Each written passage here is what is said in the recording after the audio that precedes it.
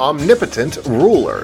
This is Emotional Management. I'm Dr. Christian Conti. Once there was a powerless, unhappy man who was sick of having to deal with what he called stupid people. He was constantly angry that people didn't say and do or believe whatever he thought they should. Well, there was this magic and yada yada yada. One thing led to the next, and he woke up the next morning as the all-powerful ruler of the world. He could literally make everyone say and do and believe whatever he wanted. And at first he felt disbelief, then relief, then happiness, and then sheer depression, which led to anger, and he was back to being an angry, unhappy man. You see, after all, if people only did what he said because he made them do it, then it wasn't real. And even in his omnipotence, he realized he was powerless. But this time he embraced where he was, because he now understood that it wasn't about controlling the world, it was about accepting it the way it was. And then he became a truly powerful ruler of his own mind. Visit drchristianconti.com for more.